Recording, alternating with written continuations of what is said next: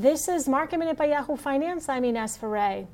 The Dow pulled back more than 170 points today, ending below the 30,000 level a day after it reached that milestone. The S&P 500 ended the session down about 0.1%. The Nasdaq ended the session up almost 0.5%. Slack was higher today, soaring after Dow Jones reported that Salesforce is in talks to acquire Slack. Some of the travel stocks today were taking a breather after big rallies over the last couple of weeks. Nikola was down about 10% today after some of the EV startups were under pressure. JP Morgan's Paul Coster put out a note about Nikola and GM and its Badger partnership, that's its pickup truck, which hasn't been finalized yet, with Coster saying that Nikola may want to drop that part of the deal while GM may want more stock in the agreement.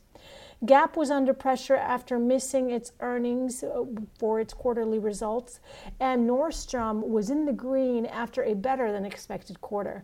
For more Market Minute news, head to yahoofinance.com.